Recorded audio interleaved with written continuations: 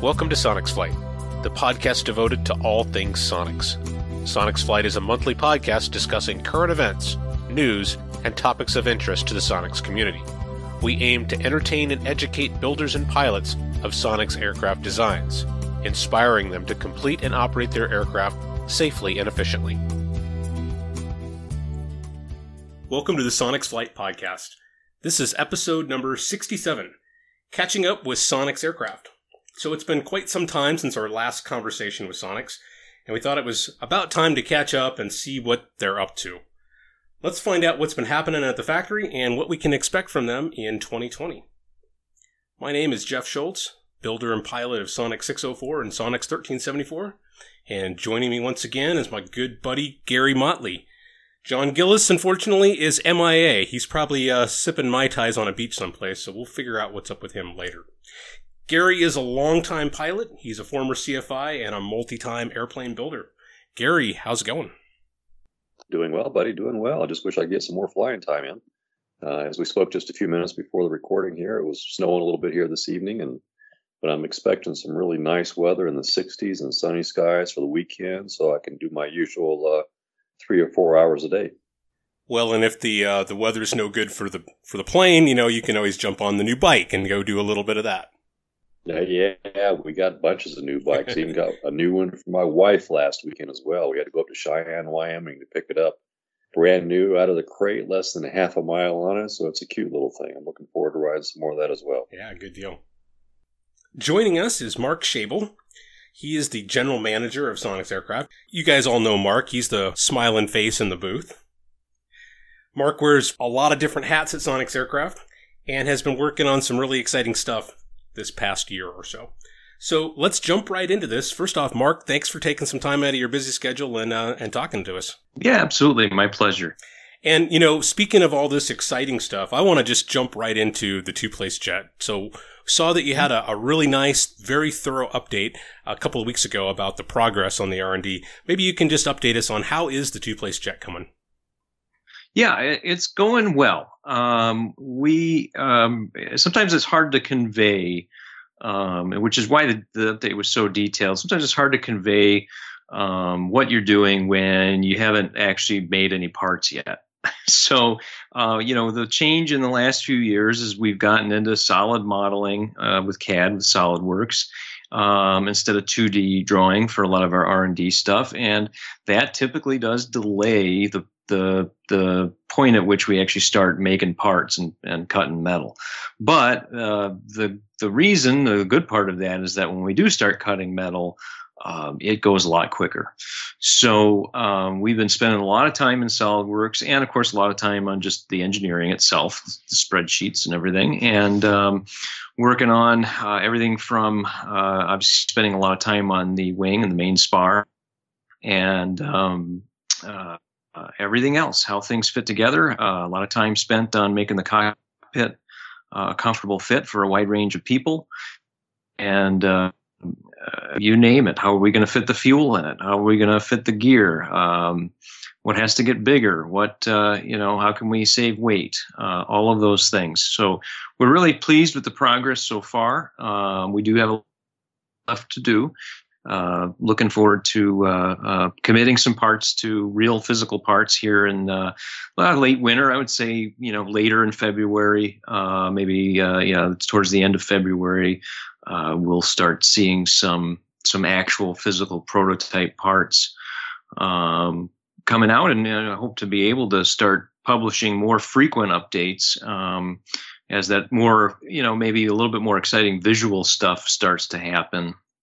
Mark, we are. You're an engineer for you these days with the SolidWorks. I'm sorry, Gary, I didn't hear the first part of that. I said, who's doing most of the engineering and input there in your SolidWorks these days for the aeronautical side? Yeah, so we have a CAD designer named Jason. He's on our website, Jason Kmiecek, and he's our SolidWorks jock. And he's been with us for about 5 years now doing that. We actually hired an engineer by the name of Mike Keck. He's a pretty recent hire, so he's not on the website yet. We usually wait for folks' first year full-time, first full year, full-time anniversary before we put them on the website. Otherwise, we joked it tends to be a curse if we put people on the website too early. So you got to get through the probationary period. That's right. Yeah. Well, Mike's a pretty bright kid, and he's fits in pretty well. We've had meetings with Pete Buck. He still does have a hand in things and graciously helps us out. And gives us good advice. I'm really excited to report. I don't want to overstate this, but I'm really excited to report that I've been getting involved in some of the engineering more now, as I've been kind of picking up some of the skills, and with a lot of help and sort of mentoring from Pete. I'm really proud to say, well, I guess I'll be proud after the load test goes well, but I'm proud to say that a lot of the main wing spar work is work that I've done on the two-place jet. So always fun to learn something new. So and it's been a blast. Well, if Pete is going to rub off a little bit on you, I think you're in good hands. Yeah, so far. I mean, I run a lot of stuff through him as a double check, and he's been very happy with what I've done and the level of detail that I put into it. So, it's been good. And then, of course, John is the primary designer on the project, and he's really the one driving how things are going to be shaped and go together, and that's his role, of course. So, Mark, maybe just to take a tiny step backwards, trying to just help people understand like how far along the development process. You've got the basic configuration is all locked in. Things like how long the fuselage and the wingspan and all that stuff is done, and you're working on just sort of the details to bring it all together. Is that about right? Yeah, so even at AirVenture time, we had the basic layout of the airplane all set. We knew what the wingspan was going to be. We knew what the fuselage length was going to be, tail moments, etc. We had, although a rougher concept of it at the time, we had a really pretty good idea what the cockpit was going to be and what we wanted to do with it. And it was interesting because I talked so much to people at AirVenture that I didn't realize that a lot of the stuff we even had done by then, we never actually published on the website until I started writing this update. Things like the curved fuselage sides and other features that are going to, make the cockpit more roomy. But so we did have a lot. The process between then and now, a lot of it has been the actual engineering work, the work on the wing and the spar.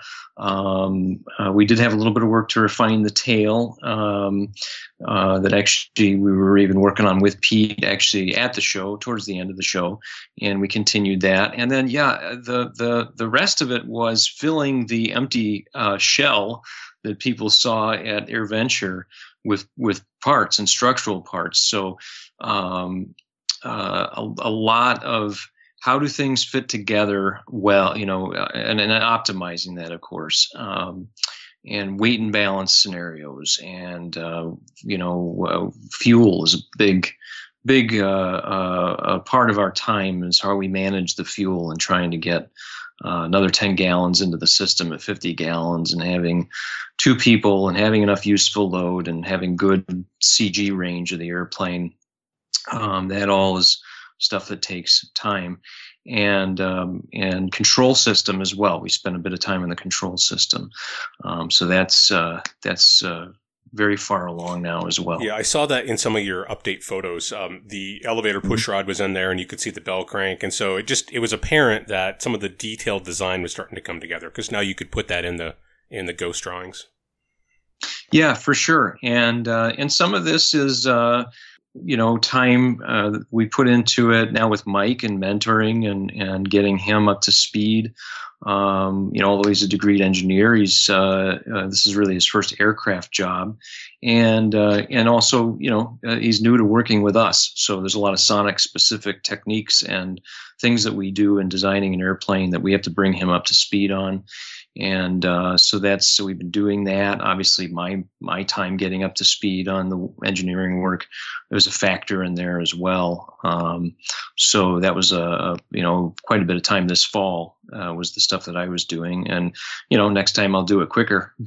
but yeah, that's what we've been doing. Mm-hmm. Mark, I know that initially there was high hopes for the big engine from PBS. And you had said right from the start, I think John even mentioned this in the presentation at AirVenture, it'll fly just fine on the existing engine. But now the update, you're saying that it looks like the bigger engine is definitely off in the distance, not necessarily something that you're going to be able to roll out with the prototype. Can you just maybe assure all of us out here that the small existing engine is going to be awesome in this thing? Yeah, absolutely. Even though we talked about the bigger engine, the new engine being the TJ150, in the original announcement that we were working on the jet, maybe we shouldn't have talked about it, because we really were never designing the airplane for that bigger engine. We were always designing it for the current engine. Really important thing to remember is that the wing loading between the single-place jet and the two-place jet is very similar. And so that's a big factor in being able to use the same power plant.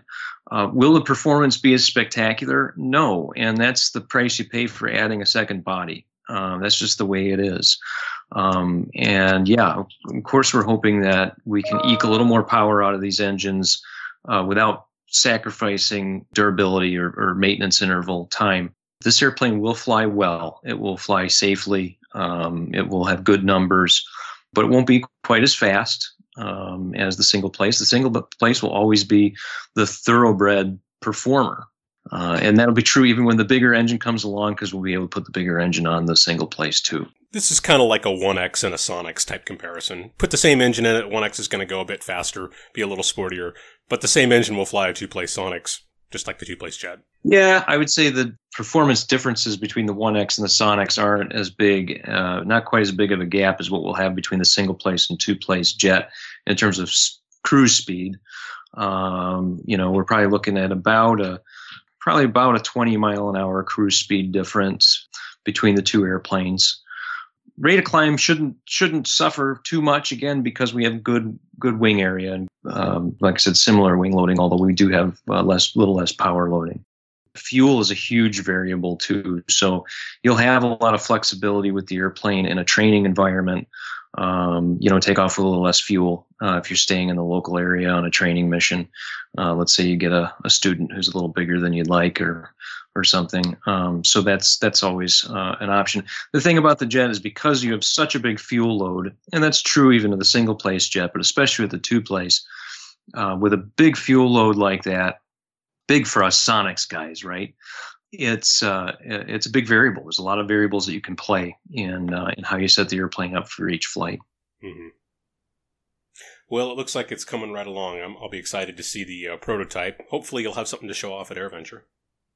Yeah, absolutely. And, like I said, we're looking forward to getting more updates published. We need to, here in the next couple of months, we need to schedule a webinar with EAA with John and have him talk about the airplane and get some slides up and take some Q&A. And so we'll continue to put that out there. We started this whole method of designing airplanes publicly, or in the public eye, with the 1X. And I shouldn't say that. We started it really with the Xenos. And it's interesting. It's cool because people get to watch it develop and get excited about it. And then what we started with the 1X and then did with the single place jet, and now with this, is giving the people the opportunity to reserve their places with a refundable deposit, like we're doing now with the two-place jet again. That's always been a pretty successful program for us. It's really helpful to know, about how many jets are we going to have to build, and get a start on that inventory when it comes time to start ordering parts and those sorts of things. But we're always very conscious that because we're not doing this quietly, we're doing this very publicly, this development process.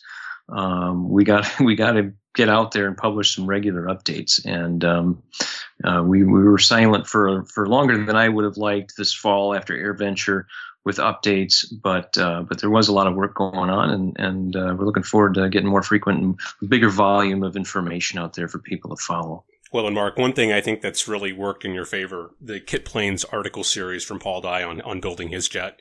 That's been a really fun series. I kind of get to maybe live a little vicariously through him, and he writes about it.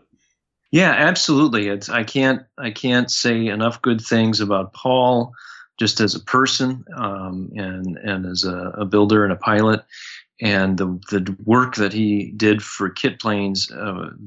One, for the magazine itself, I think it was he did great things for the magazine, having nothing to do with Sonex, and just the magazine in general. And sad to see him go in the editor-in-chief position, as he now is editor at large. But the article series has been great to follow it. I think the thing that really shines is for people to get a look at just how complete the kit is. When Paul shows a picture in I think it was the first article in the series that, holy cow, even the batteries are included. That's I think making an impression, and people are getting excited about the kit. So yeah, we're looking forward to getting him, to fly the two-place when it's ready for media flights. And he was also featured in Sport Aviation this month. If you got your digital edition email, I think yesterday they went out. He's in there as well with his jet when it was at AirVenture. So getting a lot of exposure. It's been great. Okay, well, I guess maybe this is a good time, since we're talking about AirVenture and sort of the things leading up to AirVenture. Maybe you can just sort of give us a good roll-up on how 2019 was for Sonex, some of the highlights and some of the, help everybody understand how you see it from the GM position. Yeah, 2019 was an interesting year, and a good year. Boy, it seems it's hard for me to even remember 6 months ago because we've been so busy, which is great. I would say 2019 we teed up a lot of work that we really started to see the benefits of late in the year and now into 2020. So obviously did work on the two-place jet leading up to AirVenture and the announcement of the airplane. Did a lot of work this fall on it. A lot of work with traditional jet customers, and now we've got those jobs. We're currently working on 12 jets for customers, all spoken for in the quick build shop. And then the other side of it is the unmanned business, Sonex Aerospace, and that's not one that we really talk about or report on much. I'm hoping that'll change very soon. There's some customers for the airplane that have a little bit of wanting to hold cards close to their chest. This weekend's the Super Bowl, right? Yes. Okay. Well, being in Kansas City, we can't forget about that. Right. Yeah. After 2 weeks ago, I lost interest. So, right. if you know what I mean, being in Wisconsin. So, I think it's safe to say, but when this comes out, I guess you'll get this published tomorrow, with Super Bowl coming up this Sunday.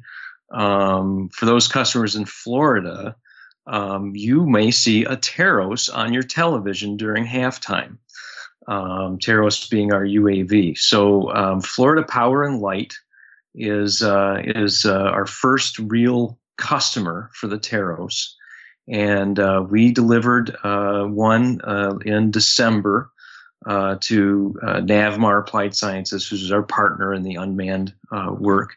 And they're preparing it for the actual end user customer, who's FPL. So Florida Power and Light will be using this Taros. It's what we call the C model of Taros, which we hope to be able to publish more detail about soon, what the C model is. And they'll be working first with the FAA an awful lot. The airplane will be actually quite a trailblazer in terms of beyond line of sight regulations for the National Airspace System. So that's exciting. and ultimately they want to use it to monitor power lines in the state of Florida. So it'll have a lot of thermal imaging on board, and it'll be patrolling the power lines in Florida. And there's a lot of other power companies now that are seeing this and becoming very interested. So another niche being carved out for the Teros. And that's really excited. And obviously FPL is really excited in that they've spent the money. Granted, it's just a regional ad, but they've produced a television ad for the Super Bowl about the Teros. Yeah, well, that's some exciting, cutting edge stuff. Yeah, or at least including the Teros. I don't know if the whole thing is about it, but They came to our shop last year and in the fall and did a whole bunch of shooting over the course of a very full day.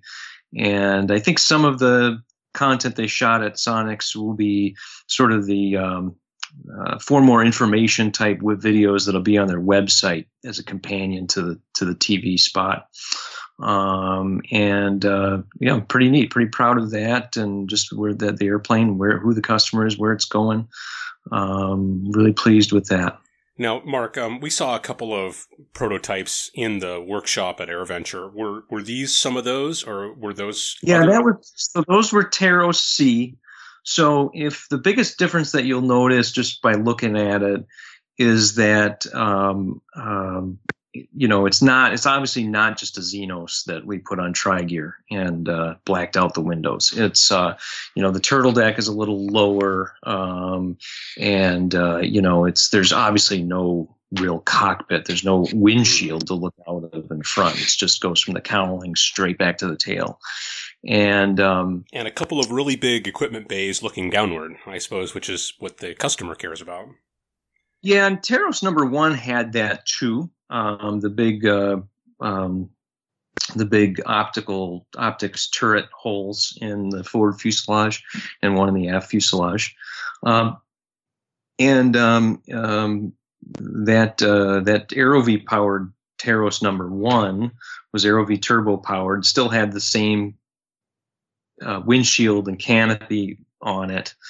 But obviously not being, used by anyone, but they still need the interior space for things like SATCOM antennas and obviously fuel, a lot of fuel being put into that airplane, right? Trying to keep it all in the CG. But Teros C has got a higher thrust line because it's using a Lycoming engine, a 235. It's kind of interesting when you see a Sonics vehicle in scale with a Lycoming engine installation. It's pretty funny because, Sonics are small airplanes. I mean, even though the Xenos and, of course, and the Teros have, 40-foot wingspans, so they're small airplanes, fuselages, with short gear, low to the ground. Of course, the Lycoming has to swing a big prop, so the thrust line has to be raised such that if you were to sit in the airplane, you wouldn't be able to see out past the engine, forward. You'd have to be sitting way taller, which would look ridiculous on that small fuselage, relatively small fuselage. So before anyone gets too excited, no, we're not developing Lycoming and Continental engine installations on the manned kit aircraft. But for this airplane, for the Teros, it was a decision basically that we mutually came up with Navmar. The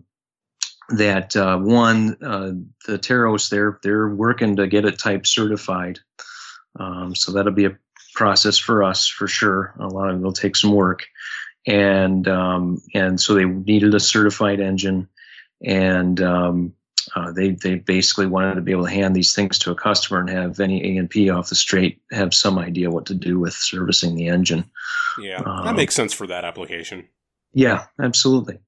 So yeah, we're actually currently we delivered Teros C model number 1 for FPL in December, and you'll see more official announcements of that soon, and it just within hopefully a week or two, and we've got 3 other Teroses to build. So the second one that you saw at AirVenture, that is not left our shop yet, and some of that has to do with changes that the customers wanted, little tweaks that they wanted to the design, and or features they wanted added, I should say, like a bigger fuel tank, for instance.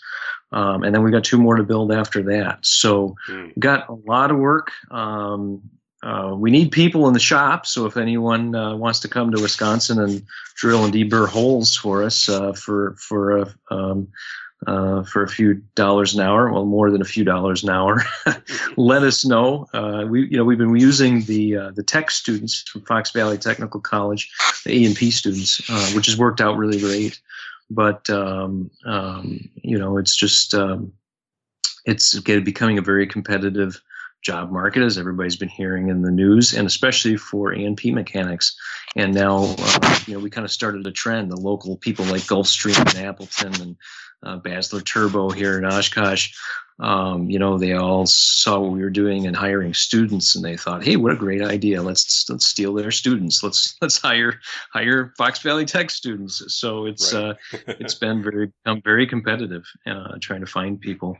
And but it's been great, a great relationship with the technical college in terms of the students, what we're able to offer them in terms of a pretty flexible schedule. They work after class in the afternoon. They work basically more or less a second shift type hours, and part-time. They're not putting in full-time hours, and they learn a lot, get a lot of hands-on. Great part about working for a small company like Sonix is there's a lot of variety. Even though you might be tasked with something very specific, you get to see and learn a lot of things that you may not be directly involved with. But it's not you're not stovepiped like you would be in a big shop in a big company. So our people, if they're open to it and pay attention, they learn a lot, and they usually do really great work. And so we've got a really, really good quick build program. We just need more of them. Yeah. Well, it's a good resource. So yeah, we'll send everybody we can round up your way. Yeah, right. Yeah. Well, maybe shifting to the next thing in my list here. Do you foresee, or are you working on any further maybe evolution or refinements to the B model line? Nothing really on the table right now. Honestly, we haven't had much time to think about it. But of course, we're always open to customer feedback and what people may want to see. I would say, by and large, the B model is pretty well locked in at this point.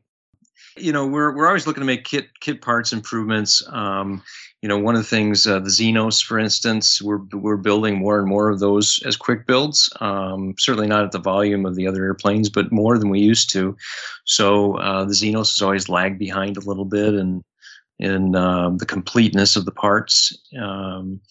So we're looking at right now a couple of things that we might bring up to speed with the other B model kits to make it go together quicker in our shop. Mark, that's not really surprising, and this is just my opinion. It's totally unqualified, but I think that a Xenos appeals to more of a flyer rather than maybe a builder. And so they're looking to get in the air and take advantage of kind of that unique capability as quick as possible. And so I totally would anticipate that quick builds would be the most attractive way to buy a Xenos. Yeah, I think for a lot of people, especially since the Xenos is a pretty big project, it's especially the wings. The wings are definitely a big project. A lot of holes, a lot of rivets, a lot of metal. So that's been popular for folks to do as a quick build. Mm-hmm. And of course, that translates directly to what we do with Taros when we work on the core Xenos airframe. Yeah. Well, on the vein of more updates, any update or news on the turbo, and specifically anything further to report on the cooling system? Is that the final configuration? Any feedback from customers in the field? Yeah, I would say the cooling system is pretty well fixed at this point, or set at this point. Feedback from customers has been very good, and we're pretty happy with it. I think we're there. We're keeping it still pretty open source. In other words, I don't really see us departing from the bill of materials method that we have, and just giving people a list of vendors, because the installations are varied. Our primary installations have all been B model firewalls, and A model might need slightly different, fittings and things of that sort of thing in terms of some of the plumbing. 1X, of course, is different yet, and especially a turbo 1X, because things are really tight on the firewall. So, I think that the turbo and the turbo cooling system in specific is pretty well going to be locked in the way you see it now, going forward. And again, we may have slight enhancements down the road as things come up, but the feedback's been really good. Well, good. I had heard just a few people talking about they were still interested. They were taking kind of a wait and see. I don't know. I don't know how prevalent that attitude is, but I think everybody wants the raw data of how are people actually doing with them. And if you're not getting a lot of issues popping up and time is building on them successfully, I think that's a good trend. We don't get a lot from people other than anecdotal, it's been going great kind of conversations. We don't get a whole lot of numbers from people. They haven't really been sending us much. And some of that's good, because people typically only send you that stuff when there's a problem. Mm-hmm. But I guess, if anyone has got turbo data of their own and they want to send it in, good, bad, or indifferent, obviously we want to receive it. But by and large, everyone that's out there operating, actively flying that we've talked to, since our last last cooling system update, personally, everyone I've talked to is things have been going well. And I think Kerry would say the same as well on that front. Yeah, and maybe just a plug for Kerry. Somebody out there probably just needs to take the time to call up Kerry and just give him nothing but praise and compliments and good info rather than problems and complaints. Yeah, people have been doing that from time to time, which is always great. Obviously, it never happens enough. But Kerry's obviously our longest tenured non-family member employee, and he's been prolific now in kit planes, as people have seen, with his monthly column, and some feature articles as well. And so that's really great to see him grow in that way professionally. And he's still the same old Kerry, taking care of business. Yeah. Well, he has a tough job and he does it well. So my hat's off to him. Yeah, absolutely. So maybe going into a little bit of a sticky topic. So, sure. John's been wanting to retire, and I use kind of the air quotes, air quotes retire, for a couple of years now. Is he failing miserably still at retiring, or is he getting closer, or what's his plan? Yeah, he sucks at retirement. I think, things are still too exciting for him, which is a great thing. But at the end of the day, this is John's passion. I think he has still got an eye on, what is the exit strategy, but it's not an emergency. And, he's still having too much fun. Yeah, and I'm not suggesting that he should hurry up and go. It's more about just we just kind of want to know what's on his mind, and if he says, like you put it, he's having too much fun to take a day off, well, that's probably a good sign that more good things are coming. Yeah, I think the message is that for people that maybe are concerned about this in terms of the future of the company, or should I buy a kit? I hear it's for sale. Sonex is going to be around, and it's going to be around even when John isn't. And for the people concerned concerned about the company because maybe he's not involved, rest assured he is involved. We are thinking about what comes next. I think it'll be in good hands, and there definitely will be a Sonex after John. Yeah, and I think, like you said, is probably a good way to put it. There's no sense of emergency here. No, not at all. Yeah. Well, kind of, looking ahead and looking behind at the same time, it's pretty exciting that the company has reacquired the rights to the Sonorai. So what's the plan with that? Yeah, boy, interesting. We didn't want to see the Sonorai die in the vine. It's the one design from Monad Experimental Aircraft that kept going. Out of the between the Sonorai, the Moni, and the Monorai. The Sonorai is the first one and the one that kept going, and through all these years. And Fred Kipe, just had been doing it for 5 or 6 years, and just was taking too much of his time. He didn't want to do it anymore. He wanted to enjoy retirement. So we didn't want to see it. We didn't want to see it go away. So we brought it up back in house.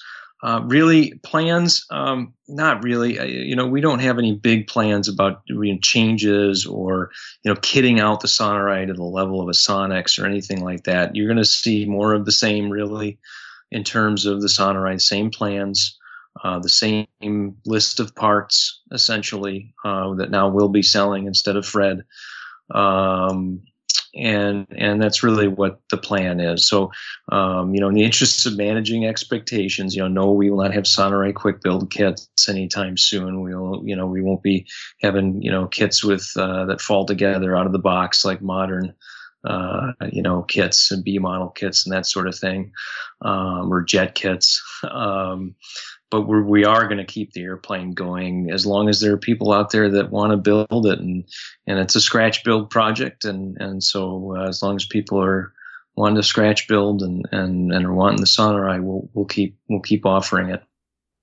So selling plans obviously is the first step, but I don't know what is currently available in terms of wing spars and welded fuselage and stuff like that. Are you going to add a section to the website with parts as this kind of shapes out, or how's that going to work? Yeah, we're working on that actively right now. Obviously, it'll get its own page on the website as each individual aircraft model does. And we're offering Sonorai 1, Sonorai 2, and Sonorai 2 stretch, and all the variations, the mid-wing, the low-wing, tri-gear, the tail dragger. But it's essentially 3 different sets of plans, 1, 2, and 2 stretch. And same set of hand-drawn plans. We are scanning them because really through all these years, they've been paper originals that just keep getting duplicated. So we want to get them scanned, and we'll be cleaning them up a little bit in terms of, for anyone familiar with a set of Sonorai plans, you might notice some revisions or just hand notated things crossed out and new numbers or notes put in. We're going to try to clean that up a little bit. Keeping some better revision tracking on our in-house copies of the plans. Unfortunately, there's not a lot of real estate on the Sonorai plans page format to have a revision log on the customer set of plans like you see with Sonex drawings, but we'll have that kind of off in the margins on the electronic file that we have here. And any revisions that we make that are new now since we've gotten it back, we'll keep a revision log on the website for Sonorai like we do the other airplanes. So that's a bit of a project, just getting them all scanned, getting them organized, and getting ready to do that, and then doing the website. There's not a big list of parts.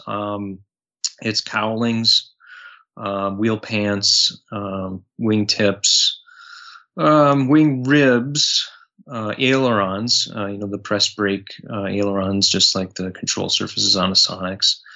I'm sure I'm missing something, but basically the same list of parts that are currently on Sonorai.com. We basically all of his inventory we brought in, and we'll be selling those parts and restocking and selling those parts as demand requires. We may expand that over time. Maybe we'll start doing Sonorai canopies again as we get time to get back into that. That sort of thing.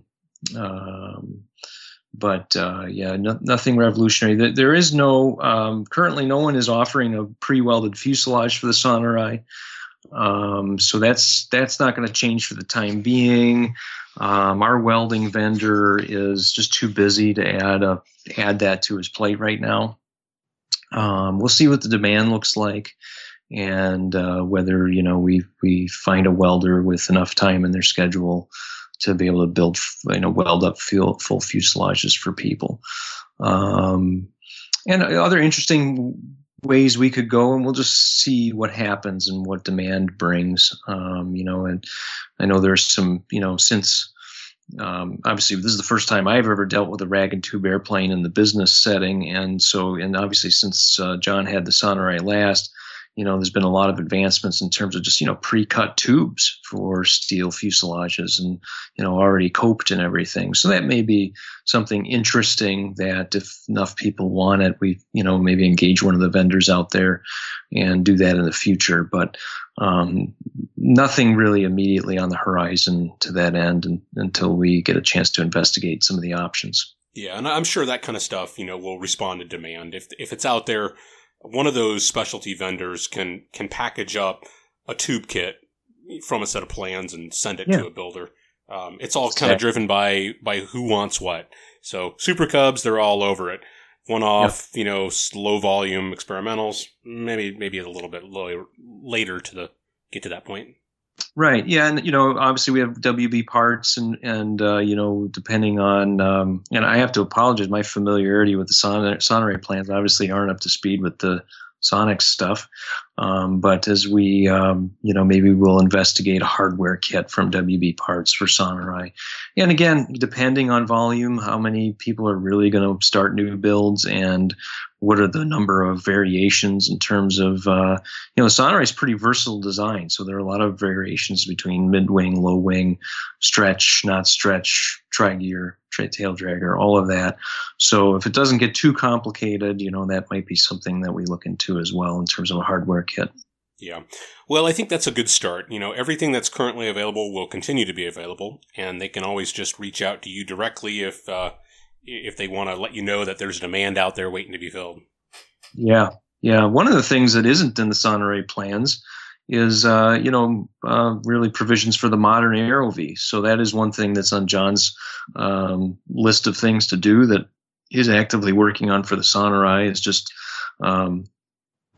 making the space for the starter, which will be a box in the firewall. It'll have to come through the firewall on the two-seat Sonorais. And other people have done it. We're not reinventing the wheel, but it's just getting the plans amended to show that for folks to use the current AeroV. A little slight change in how you weld up the bolt points on the front of the fuselage for engine mounting, things like that. Well, you ought to go over to Chapter 100 and whisper in their ear that they ought to do a chapter scratch build. I will do that. And then you can use that as your R&D mule to figure all this stuff out. Yeah, well, we have most of it, and actually a lot of it came from Drew Waterworth when he did his mid-wing Sonorai. God, what's that been now? 15 years or whatever ago, a long time ago.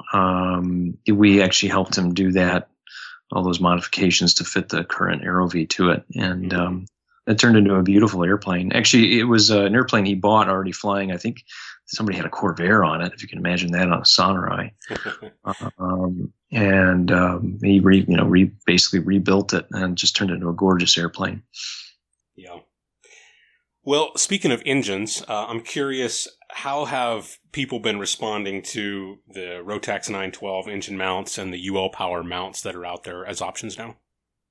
Pretty good. I would say that, the people that have been wanting those options have been embracing it. I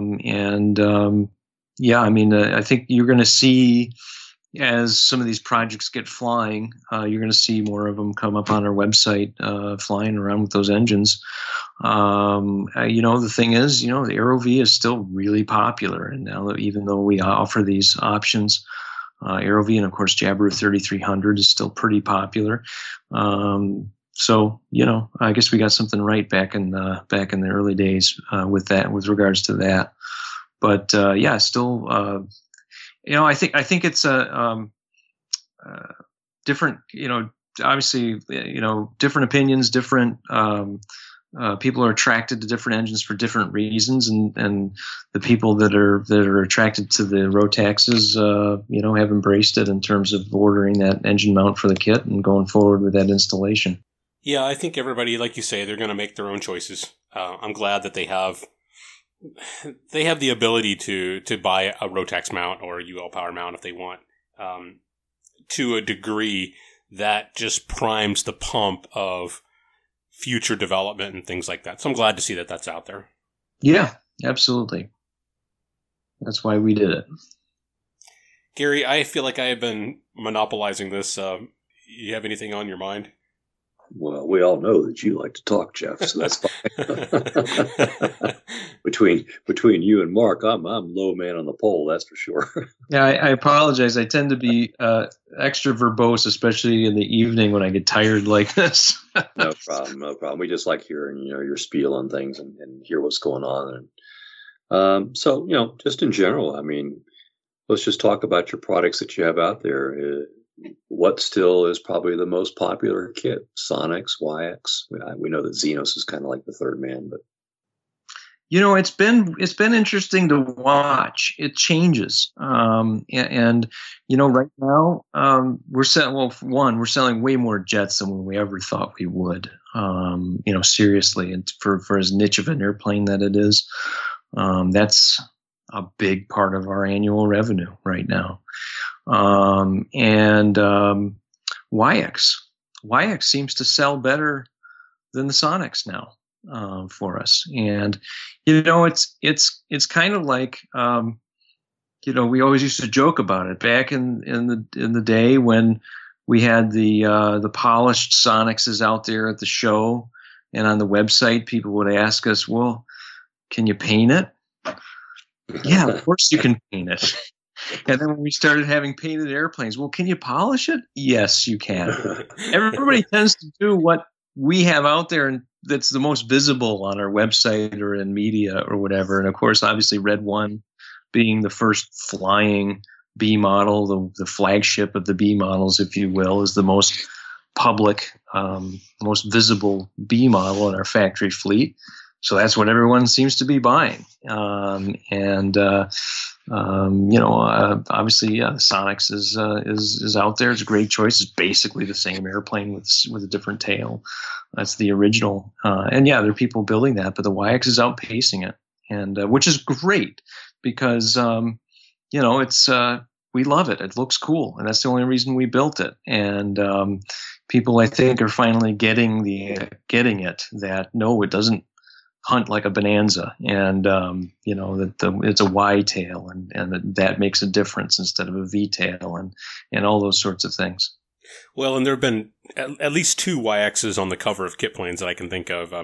Drew had his, and Lou Pappas had his. Actually, I think he had both of his airplanes in kit planes, and they look so good, in print like that. So I think that definitely stirs up lots of interest. Yeah, I mean, in fact, Kip's airplane, which of course has been around for a long time, but is still beautiful, is in Sport Aviation this month, full page air-to-air photo in the member benefit spotlight about EAA insurance program. And it's just this gorgeous in-trail air-to-air vertical shot of Kip's YX. And so that's just always so cool to see. I still love to see our stuff in the magazine, especially when it's shown so nicely. You never get over that. It never gets old. Yeah. Well, I was just wondering if you'd be able to speak about just general production numbers per year. Maybe kits out the door versus those that are actually being registered and flying. Yeah, I mean, we never like to get too detailed about sales numbers. I'd say kits out the door has been about average, and certain lines are improving, like the jet. Obviously, the unmanned is a big enhancer to our business line. Completion rate is it's been interesting. It seems to go in spurts. Completions honestly have been a little quieter than I'd like to see in the last couple of years. And, I think some of that has been just some of the,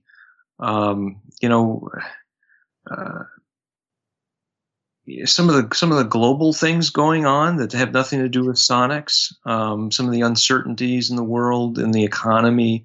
It's interesting. I don't know about you guys and your professions, but when they talk about how we've had this growing economy for the longest stretch in history, since the Great Recession, it never felt like a full recovery to me.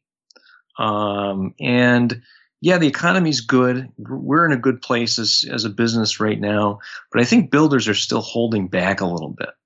And maybe that's just maybe I'm totally off base, but that just is my impression. I just feel like projects aren't progressing the way that they used to. People aren't, I don't think they're spending the time and the money on this pursuit, that like they used to. And a lot of it's weather related too. I mean, obviously it's winter time. We're not going to see the first flights like we do, but, certainly we've made the airplane a lot easier to build with the B models. There's really not a lot of excuses to get the airplane done and flying. Well, it's purely anecdotally. I think I see things sometimes the completions just kind of seem to come in spurts for whatever reason. All of a sudden you'll get a bunch of them that just kind of show up as being on completion and being registered. Yeah, they do. Absolutely. I mean, it's they'll come in 2s or 3s. And that's how you see them on their website. And then they'll be quiet for a while and then they don't.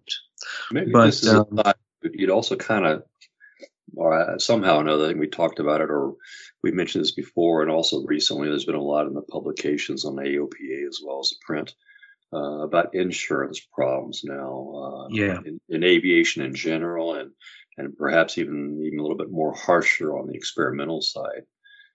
Yeah, absolutely. That?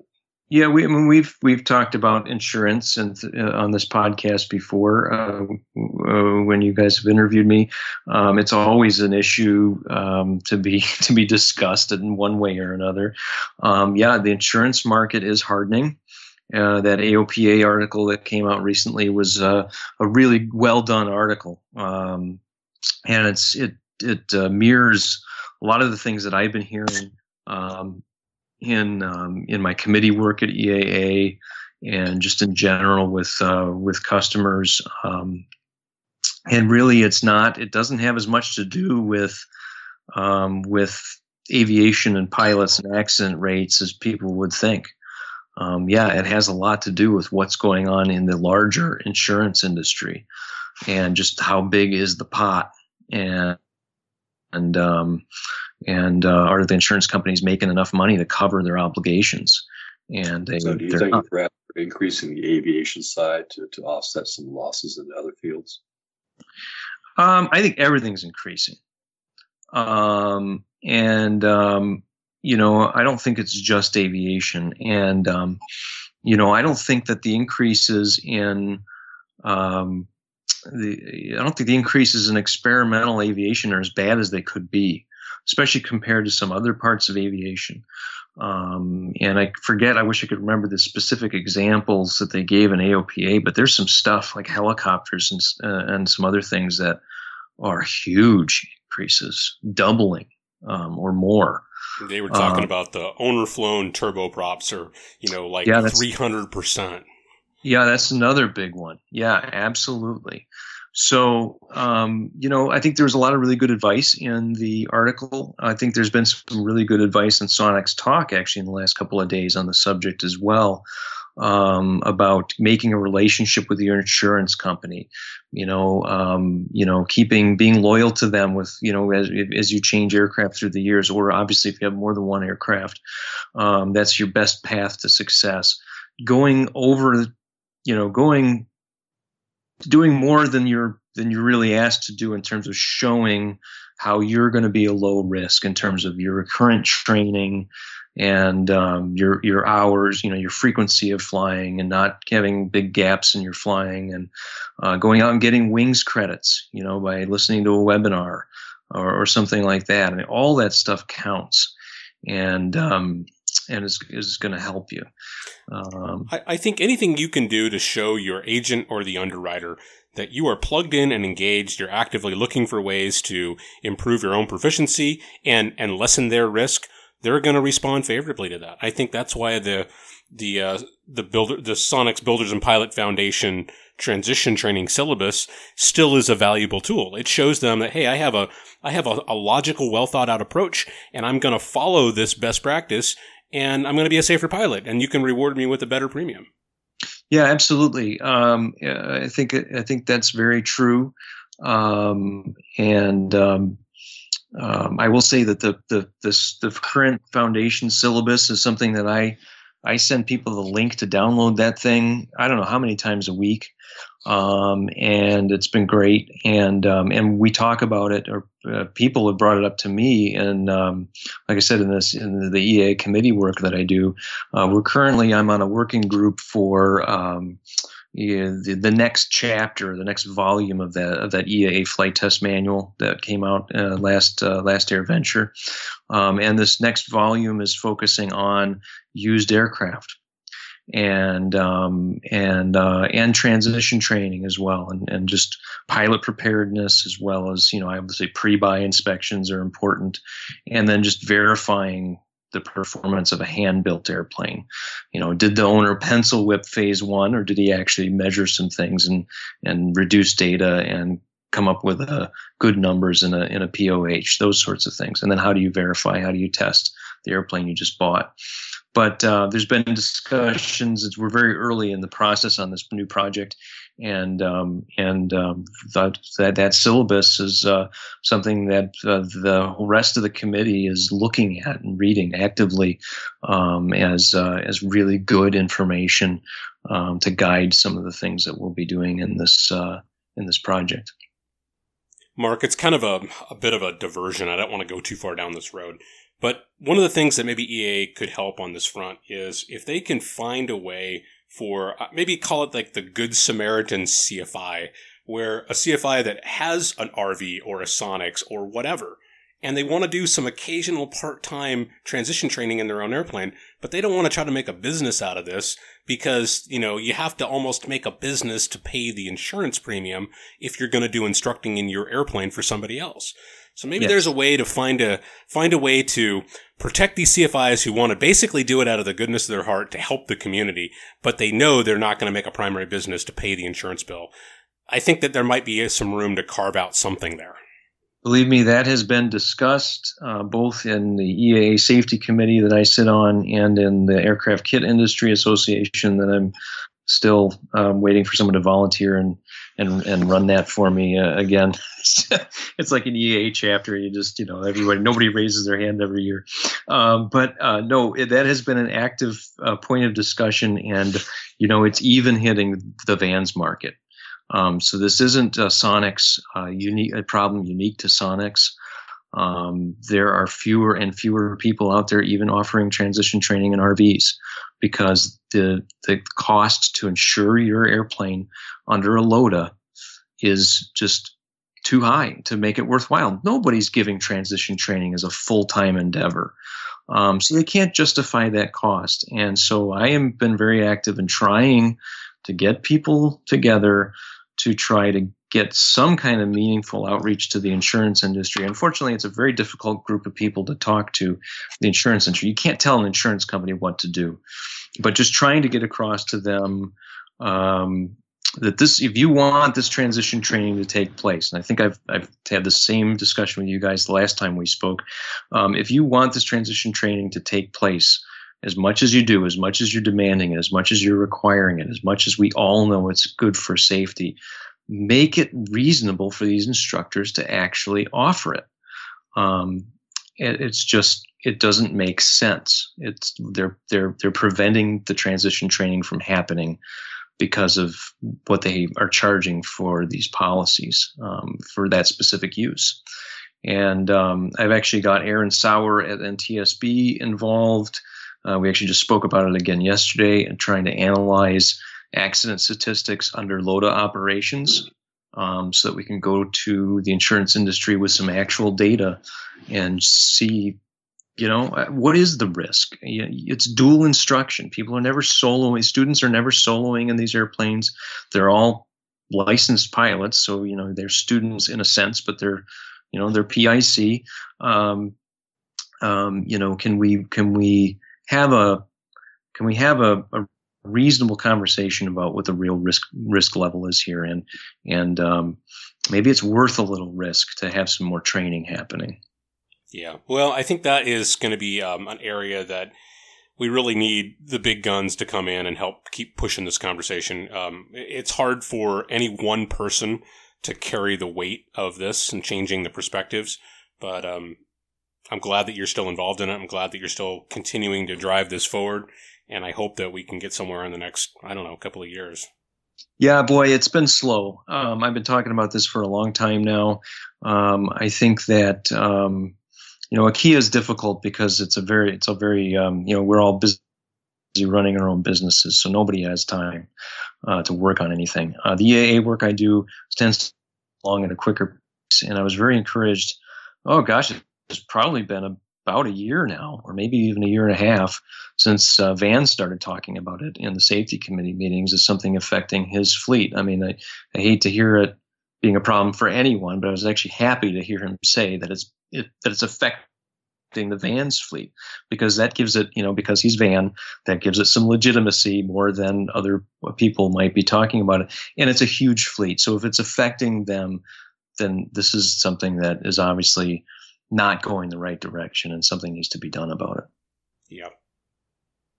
Okay, well, good. Maybe we can touch base on that when next time we have some positive movement. We can kind of catch everybody up on how the thing is going. Yeah, for sure. All right. Well, I always give you the opportunity to tell us about the next greatest thing. You always skillfully dodge the question. So I'm going to give you that opportunity again. And I'm going to preface it by saying, Kit Fox, they are selling a lot of high-wing bush planes, and Highlander and all the Cub clones and Zenith. Maybe they're on to some secret sauce that you guys ought to think about finishing that design for your high-wing prototype. So anything you'd like to report on that? I'm sorry, what design for high? I don't know what you're talking about. Mum is the word. I tell you, we need to design new airplanes, no matter what they're going to be. That's how we stay. I mean, that's how we compete against barnstormers, our own airplanes on barnstormers. As I've told you guys before, I don't know what that next airplane is going to be. Right now, that next airplane is going to be a two-place jet. And we'll see what the next one after that is. That's all I can say. Well, you need to get John excited about doing some fly camping to, a little mountain strip or whatever. And I think, we talked about this, of the realm of airplanes that you guys could possibly deliver to the market. I think the market would respond very favorably to a speedy high wing that filled that niche where it's not a 100-mile-an-hour Cub clone, but it has all the positive benefits of a Sonex, the Sonex approach and building technique, but you get more speed and performance out of it. That's just me thinking. But, you just got to put that bug in John's ear and maybe take him out and jump him off at a mountain strip and tell him you'll pick him up in a week and let him get bit by the bug. Yeah, I don't know. I'm not going to say anything. All right. So once again, you think your streak is been fully maintained on dodging that question. So thanks for that, or I should say, thanks for nothing. You're right. Mark, is there anything else that you think people have something's been on their mind, or something you want to just update everyone on? Or? Let me think a minute. No, there really isn't anything that's been an issue lately that comes to mind. I'm sure someone will hop online and correct me, but no, I think things have been good, and things have been good for us, and that means good things for the Sonic community, obviously, in terms of our stability. Obviously, there's always things we want to do, million projects we want to tackle. We're moving down the road. We're moving our needle in that respect. There'll never be time for them all, or at least not right away.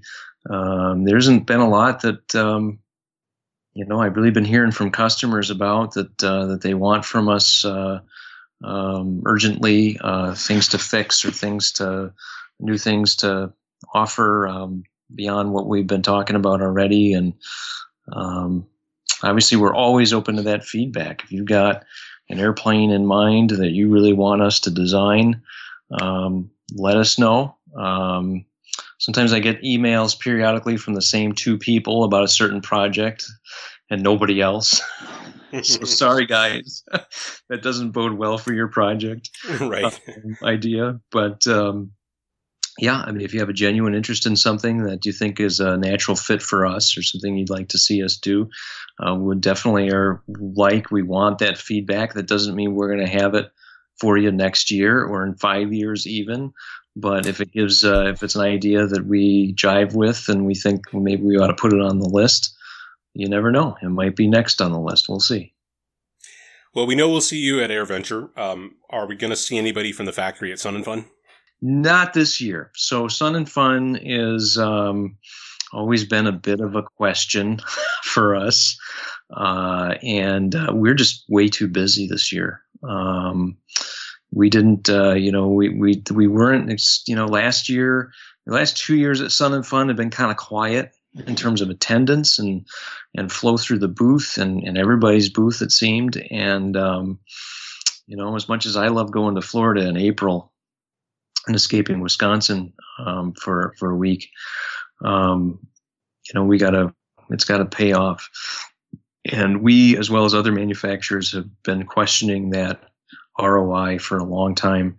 As you know, we were away for many years, for 9 years, in fact, before going back in, 2005 or 2015.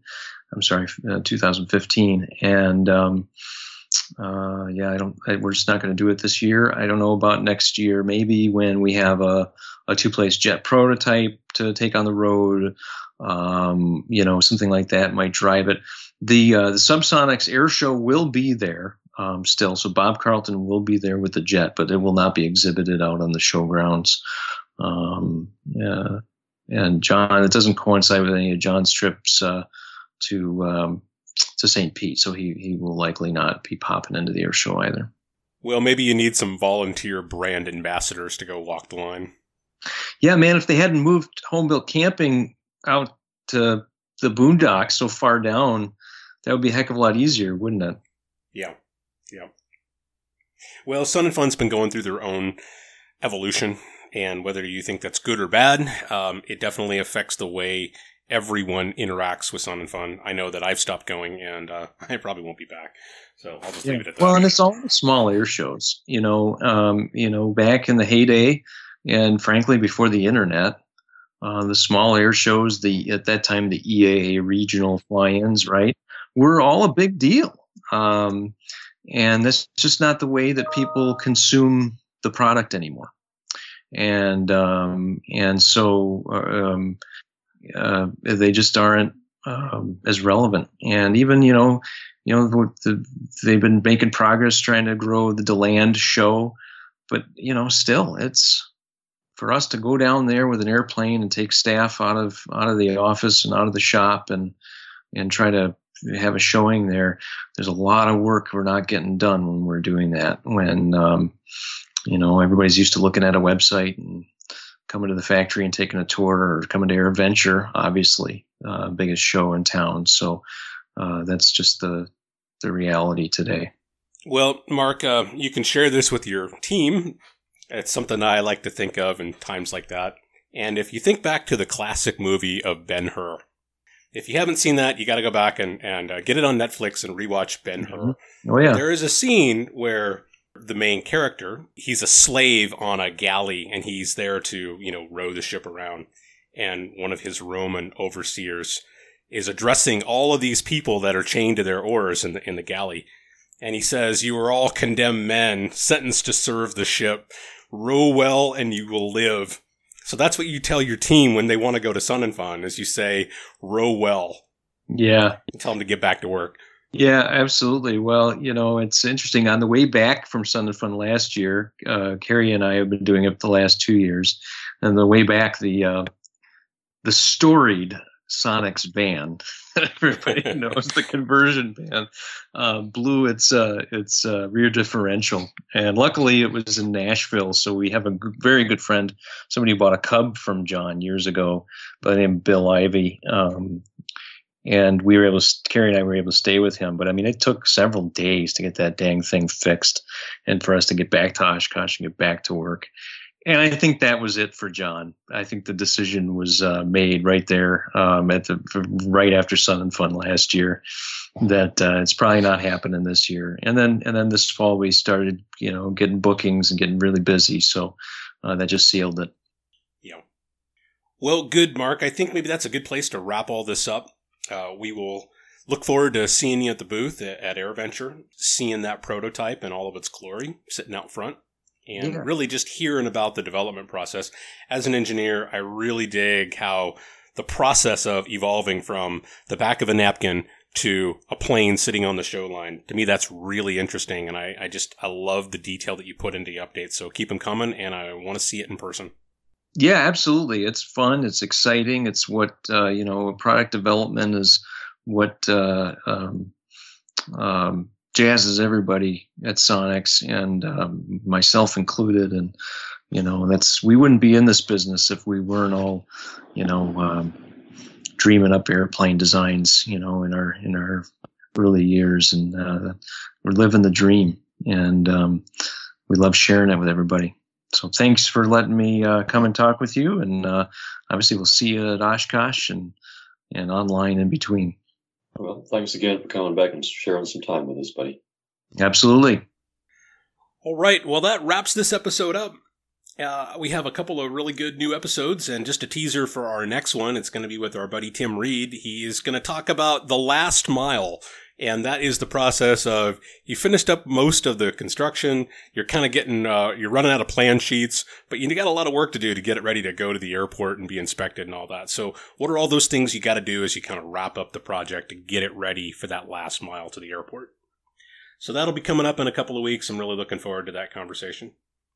You can find this episode on the web and the show notes at sonicsflight.com/67. You can subscribe to the podcast, find it on iTunes, Apple Podcasts, Google Play, all those podcast apps, or you can listen to it right off of the website.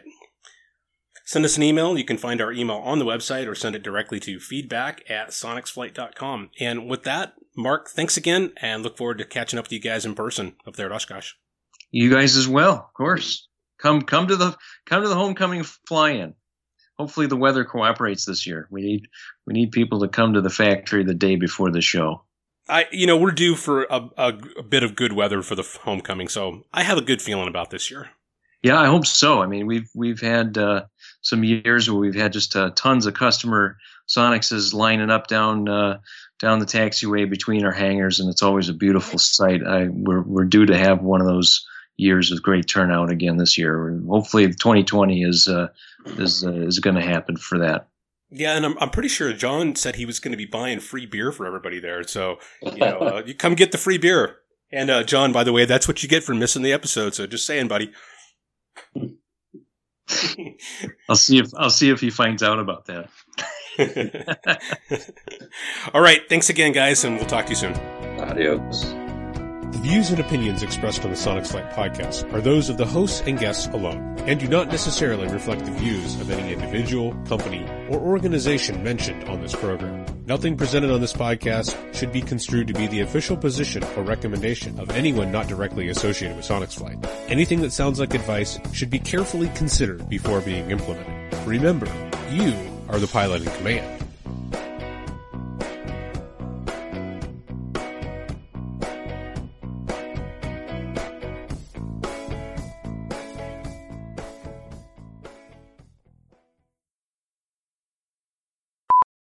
Right.